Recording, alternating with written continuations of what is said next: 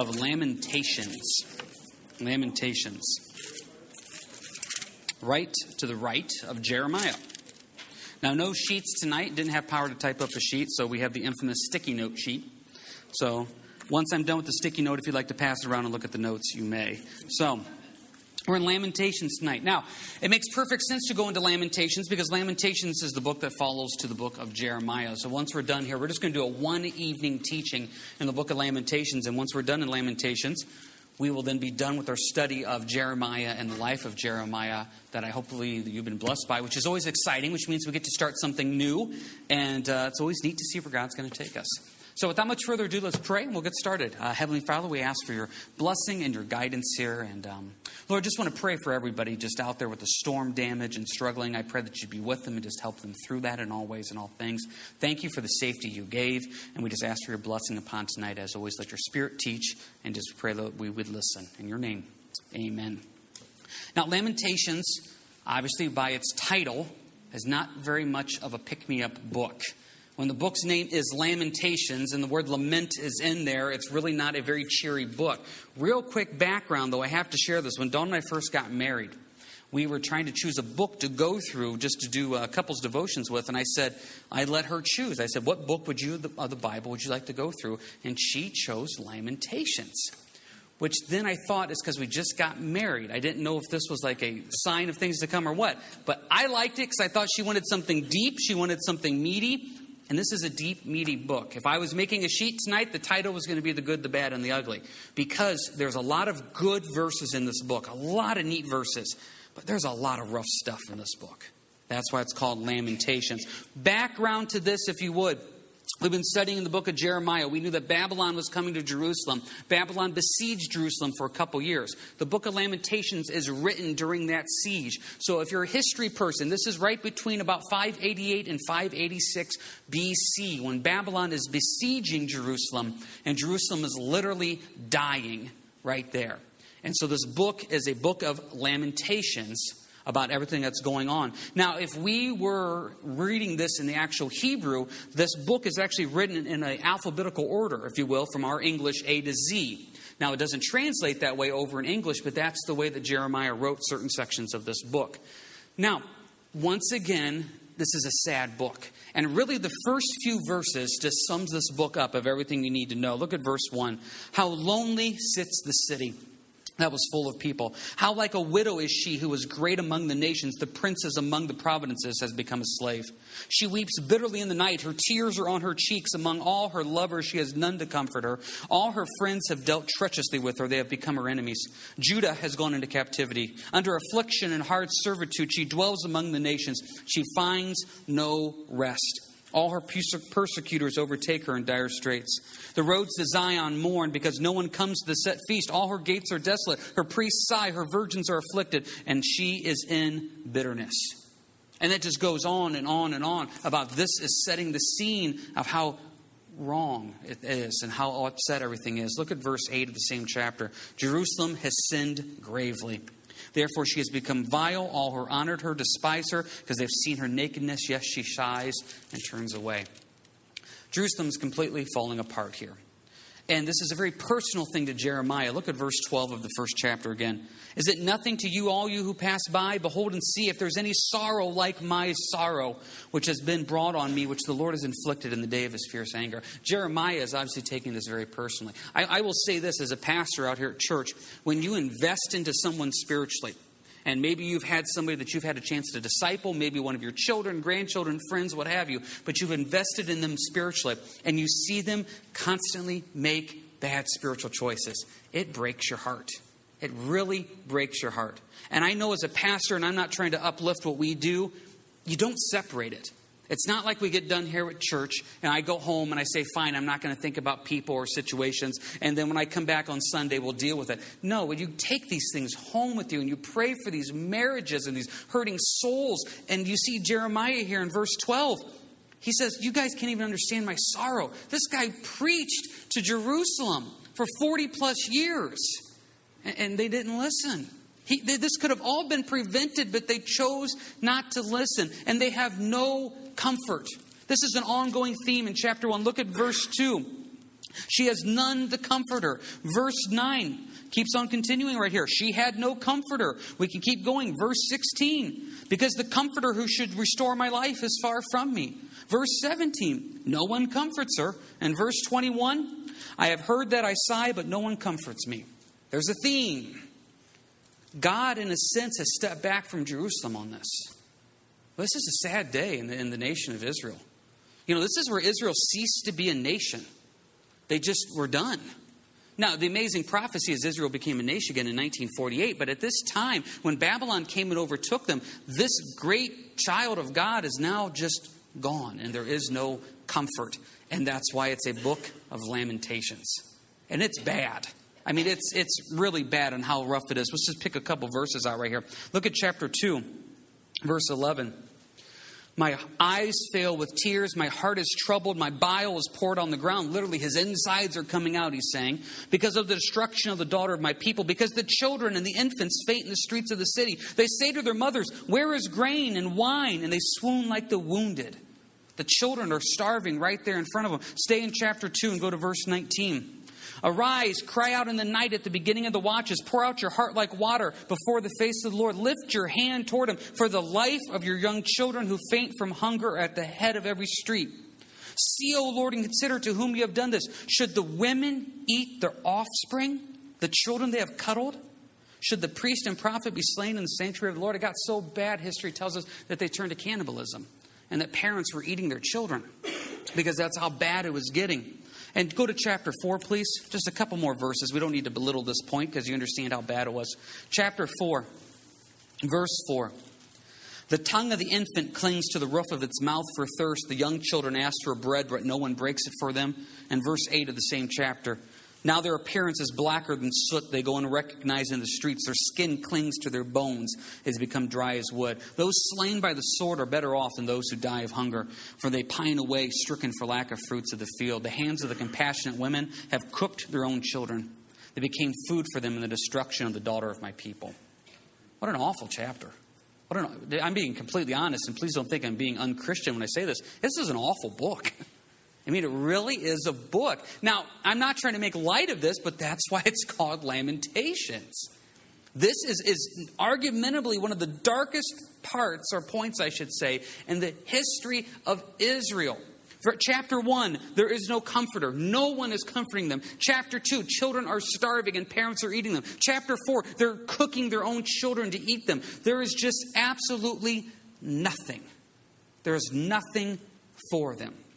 Now, before we get to the good, we've covered the bad and the ugly here pretty well, and I brought you guys all down and depressed you. We'll get to the good here in a second. Does anybody have any quick questions, comments about the time frame here of what we're talking about, and basically the severity of what Israel was going through as Babylon is besieging them and getting ready to destroy them? Okay. Yeah, David. It's just, I always see each time Israel falling into the hand of wrath when they fall away from the Lord, always. And you know, in our own lives, it's the same way. Mm-hmm. You know, so I can relate to that. Like, Yeah. you know, each one of us can relate to this. Some form or another from that experience. And I agree with you exactly what you're saying there, David. We have never been besieged physically by the Babylonians. We have never been to that point of hunger of that.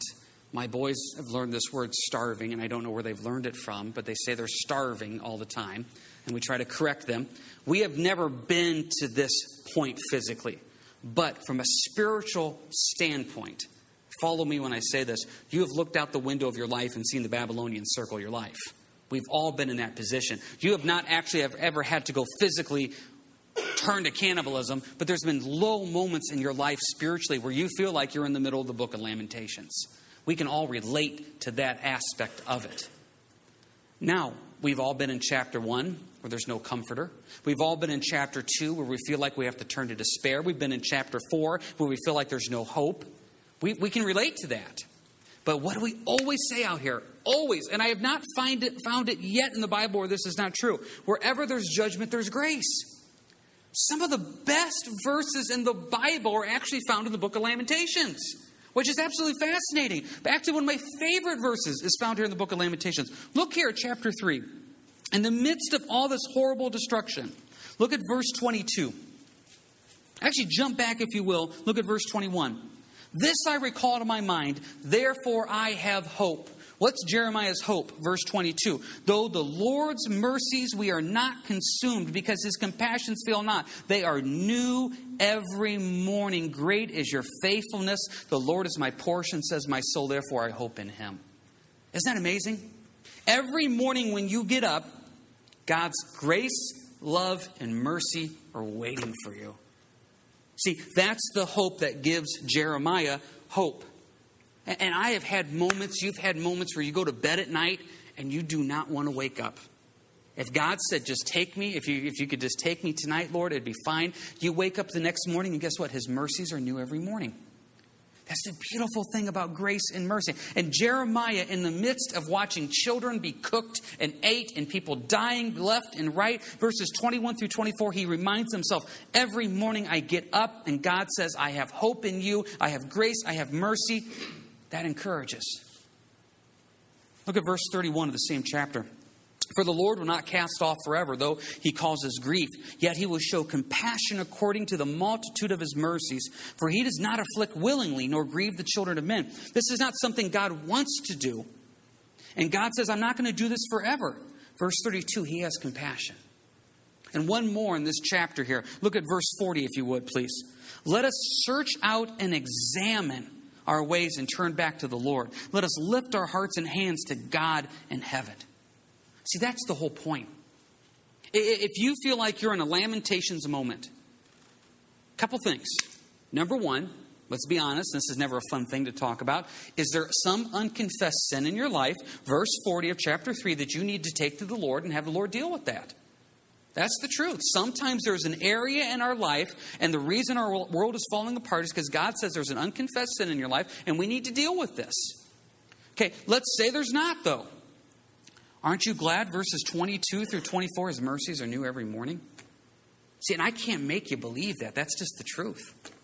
You can get up every morning and focus on how your world's falling apart, how your job's falling apart, how your marriage is falling apart, how everything's falling apart, your health is falling apart. Or you can get up every morning and say, his mercies are new every morning. Great is thy faithfulness, O God. And I tell you, if you're one of those negative, pessimistic people, I encourage you to take verses 21 through 24, write them in about size 50 black font, stick them on your bathroom mirror. So when you get up in the morning, you remind yourself. Look at verse 23 one more time. They are new every morning. Just keep repeating that. They are new every morning. Every morning when you get up, there's grace and mercy, compassion and faithfulness and hope. No matter what you're facing. That's the beauty of this. And smack dab in the middle of this disgusting, dark book, there's these wonderful passages. Wonderful passages. Go to chapter 5, if you will, please.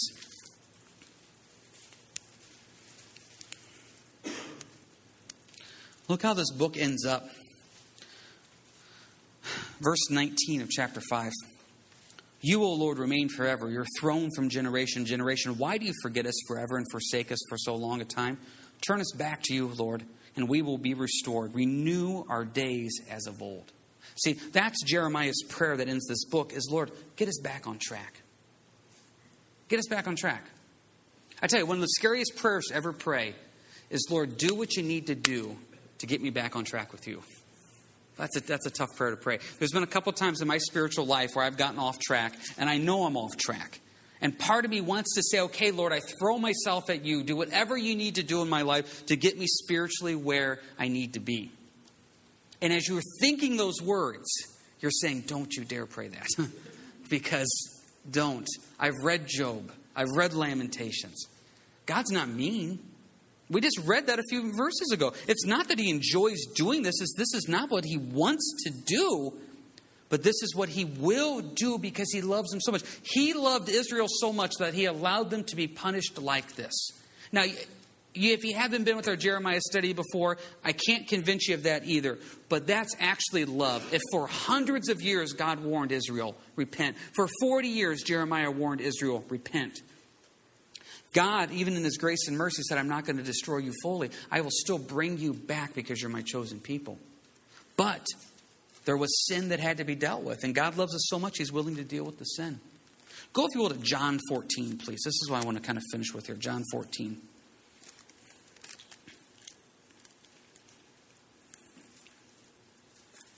John 14. So we've kind of talked about 2 points here tonight. The first point, we've talked about the historical context of this. We've talked about how bad it was. The second point, we've talked about how even in the midst of this, Jeremiah realized grace and mercy is still there every morning. And I don't care what you're facing here tonight. Grace, mercy, faithfulness, and hope is there for you. And whatever burdens or struggles you've brought in tonight, the Lord is there every morning. Every morning He is there to get you through that day. And that's, you got to think about all the times in the Bible we've seen it. It's a daily thing. What do we pray in the Lord's Prayer? Give us this day our daily bread. God gives you enough strength to get through the day. Go back to the Old Testament. How much manna did He give them? Gave them enough manna to get through the day. See, too often in life, we start worrying about things that are days, weeks, months, years, decades away. Let's just get through today. Jesus may return. We don't even have to worry about it. There's enough bread to get through today. There's enough grace and mercy, faith and hope to get through today. So anybody have any quick questions about those 2 points before we get to our last point here? Okay, this is what I want to finish with. That first chapter really hit me. Where it's mentioned there, 1, 2, 3, 4, 5 times, there's no comforter. No comforter. And as soon as I started thinking about that, I thought of John here. Look at John 14. And let's go ahead and read in verse 15. If you love me, keep my commandments. And I will pray the Father, and He will give you another helper, that He may abide with you forever, that Spirit of truth, whom the world cannot receive, because it neither sees Him nor knows Him. But you know Him, for He dwells with you and will be in you. I will not leave you orphans. I will come to you. And that there's just an absolutely amazing verse here, because that phrase, if you will, in verse 16, give you another helper. That word literally translates over to comforter. And I like that.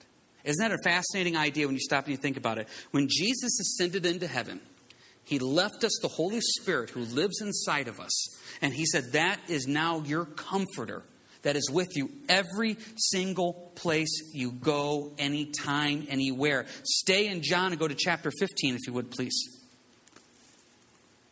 Look at verse 26. But when the helper comes, once again, the comforter, and I even forgot one in there. Look at John 14, verse 26. But the helper, once again, the comforter, the Holy Spirit. Now, this is something that I guess, I'll be saved 20 years this year, and I still can't get over this point. And sometimes I preach on this point, and I have this moment of like, they don't get it. I even talk to my boys about this, and I just feel like they just don't get it. So maybe this is something personal for me, and it just completely blows my mind, and maybe you guys are like, yeah, James, I get it. You don't have to keep telling us. I can't get over the fact that God lives inside of us. I just can't get over that. That anywhere I go, that the Lord has decided to take up residence in me personally. I just find that absolutely fascinating. That God, when He ascended into heaven, He could have went back to the Old Testament way. Certain men, certain women at certain times had the Spirit come upon them. He could have went back that way. But He chose to literally have every one of us who has claimed Christ as our Savior, to literally have the Holy Spirit live inside of us. So much so that Corinthians comes out and says that I'm actually a temple of the Holy Spirit. I just find that absolutely fascinating, that God lives inside of us. And when I try to tell that to the boys, they just don't get it. Little Layden, who's 3 years old, every time I tell him God lives inside of him, he just looks at himself like he's trying to see it. Kenan, who just turned 5, he asks, where? I said, well, He's inside of you. But Dad, where? What part of me? They just don't get it. And I just love this idea. Now, with the idea of God living inside of you, I think it really makes you do one of 2 things. He's either the comforter that we just talked about. So no matter where you go, no matter what you're going through, God is with you, no matter what. Never forget that. No matter what day you're having, no matter how strong that pain is, be it emotionally, spiritually, or physically, God's the comforter. He's right there with you. When you are going through a very dark, depressing time in life, and no one else gets it, and no one else understands it, the comforter does. The Lord knows. And when you are struggling with things that you can't even verbalize to other people because of shame, guilt, or just you can't even put it into words, the Comforter gets it. I love it. I love that. And it's not that God was trying to tell us that once. He tells us that in John 14. He tells it in John 15. He tells us in John 16. He's trying to make a point. Then he comes back and reminds us in 1 Corinthians 6, your body's a temple of the Holy Spirit. This is a point he's trying to drive home. So I guess the side point here is this. Israel had no comforter. In the darkest time that Israel went through, they had no comforter. Aren't you glad as a born-again Christian, no matter what dark time you go through, you have a comforter that lives inside of you? Boy, I love that. Now, that's the first thing. It brings comfort. The second thing, it brings a little bit of fear. Because that also means every thought I think, the Comforter knows. Every action I do behind closed doors, the Comforter knows. Every show I watch, every song I listen to, everything I do, the Comforter knows. Now, that also then spurs me on to say, okay, Lord, I don't want to be a hypocrite. One of my biggest things as a pastor is this. That I want to be the same person behind the pulpit that I am outside of the pulpit. Have you ever run into one of those pastors that where you meet them outside the pulpit, they're just a completely different person? Boy, I want to be real when it comes to that. And I think about that with the Comforter. Lord, I want to be real with my kids and with everybody you run into because it's really easy to be fake. Really easy to be fake publicly. But when you realize that God lives inside of you in the form of the Holy Spirit, there is no fakeness. There's none. You can put on a good front. You can quote the verses. You can say amen and praise the Lord. But the Comforter knows what goes on behind closed doors. And that, I hope, is actually an encouragement for us to say, Lord, I want to be the man or woman of God that you've called us to be. And that, I hope, spurs us on to say, okay, Lord, I want to live for you. Not just publicly, but privately. I want to live for you. That finishes up the study in Lamentations. There's a lot of ugly in Lamentations. There's a lot of bad in Lamentations. But chapter 3 is amazing. His mercies are new every morning. I tell you, if you have zoned out for the last half hour, and that's completely okay, God will forgive you sometime. I won't, but God will. But I tell you, if you've zoned out, if nothing else, just remember Lamentations 3:23. They are new every morning. Great is your faithfulness. Every morning, grace, compassion, faithfulness, hope, love, joy, peace. It's there for you in the form of the Comforter, the Holy Spirit who lives inside of you. What a beautiful, beautiful picture that is. Anybody have any final questions, comments about anything that we covered here in the book of Lamentations? Shirley? How do you get there? Get where? What you're talking about. With the knowing that God is living in you and the Comforter. It's living really like it's so hard to remember that. How do you get there where you just know it? Well, when I get there, I'll let you know. No, the truth of the matter, I guess for me, this is all I can say, is I find it fascinating that Paul starts out nearly every one of his epistles with reminding everybody that he's a bondservant. That phrase. And if you don't familiar with the term bondservant means under rower. It was the lowest class of slaves. I guess for me, what makes me get there is realizing I am absolutely, completely nothing. And I don't say that as some type of humble pride. I mean, no, seriously, if you read Genesis to Revelation, we as human beings are disgustingly sinful people. I mean, we really are just awful people. Think about the thoughts you think. Think about the actions you have done. We are disgustingly awful people. So, how do we get there? For God to still say, I want to come live inside of this disgustingly awful person. How could that not spur your heart on to say, Lord, I want to live for you? I guess that's what does it for me, Shirley. It's just this idea of we're disgustingly awful people, and God still says, I want to take up residence inside of you. That's love. So I guess that love is what spurs us on to say, if you love me this much, Lord, I just want to live for you. That's what goes through my mind. Anybody else have anything here before we close up? Alrighty, I thank you for sticking with us through Jeremiah and Lamentations. Those are some tough, deep books. And I've been teaching out here for 16 years. And I've never done Jeremiah because I never wanted to. Because it was such a deep, tough book. And I'm glad we did it. What a blessing it was. And I'm looking forward to see what God has us get into next week. So let's close with the word of prayer. And also just encourage you. I came in halfway through announcements there, so I don't know if Rich mentioned this or not, but I encourage you, if you get a chance after the break here, or I shouldn't say after the break, after we're all done, go prayerfully take a look at VBS again. If nothing else, we just appreciate your prayers for all these kids that are going to be coming out here in just a few days. Anita. 9 o'clock Saturday, right? If you want to get involved, we can use some manpower and ideas and creativity Saturday at 9 o'clock starting then. And if you want to come out and help with that, what a blessing that would be. Alrighty. If no one else has anything, let's close with a word of prayer and we'll let you go. Heavenly Father, good to be here tonight. And once again, we just give you everybody struggling there with the storm. Just keep them safe and take care of them, and that power would be restored just quickly and safely, Lord. Lord, for us now, going through these lamentations moments, Lord, just help us to truly think of you, and that you would get us through this darkness. Just help us to remind ourselves your mercies are new every morning. Boy, thank you for your love and your faithfulness, Lord. Thank you. Thank you for the example you gave us in Jeremiah. And we lift this up in your name. Amen. You guys have a good week and God bless.